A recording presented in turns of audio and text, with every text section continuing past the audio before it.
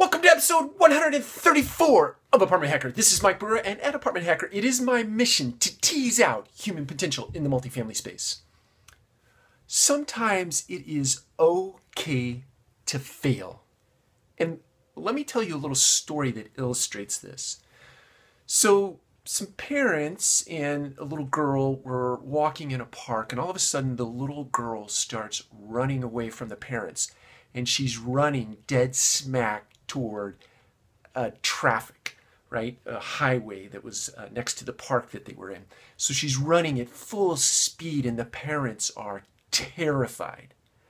But the girl is on a mission to run wherever it is she's running, but she just happens to be running towards traffic. All of a sudden she trips and she falls, smack on her face.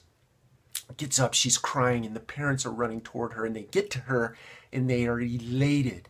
They are so excited that she failed to make it to the traffic, right? Or to the point where she would probably have gotten run over. But the little girl's confused, like, why are my parents excited that I fell on my face and I'm crying?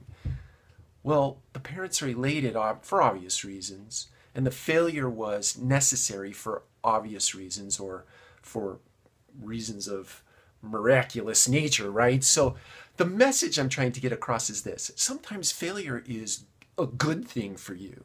You may think that that end goal that you're after is all that is necessary in your life and the thing that's going to make the next stage of your life the most amazing thing ever. But the reality of it is that failure sometimes presents itself to keep you out of danger and to keep you from running down roads that really are not all that fruitful, or that are not going to yield good things in your life. So my encouragement to you today, my call to action to you today, my multifamily friends, is that when you fail, don't look at that as something that is an overwhelming, oh my goodness, I'm never going to make anything of myself sort of moment, but rather what lesson am I supposed to learn in this moment that I can apply to my life that will help me get to that thing that is ultimately supposed to be in my future. So take care. We'll talk to you again tomorrow.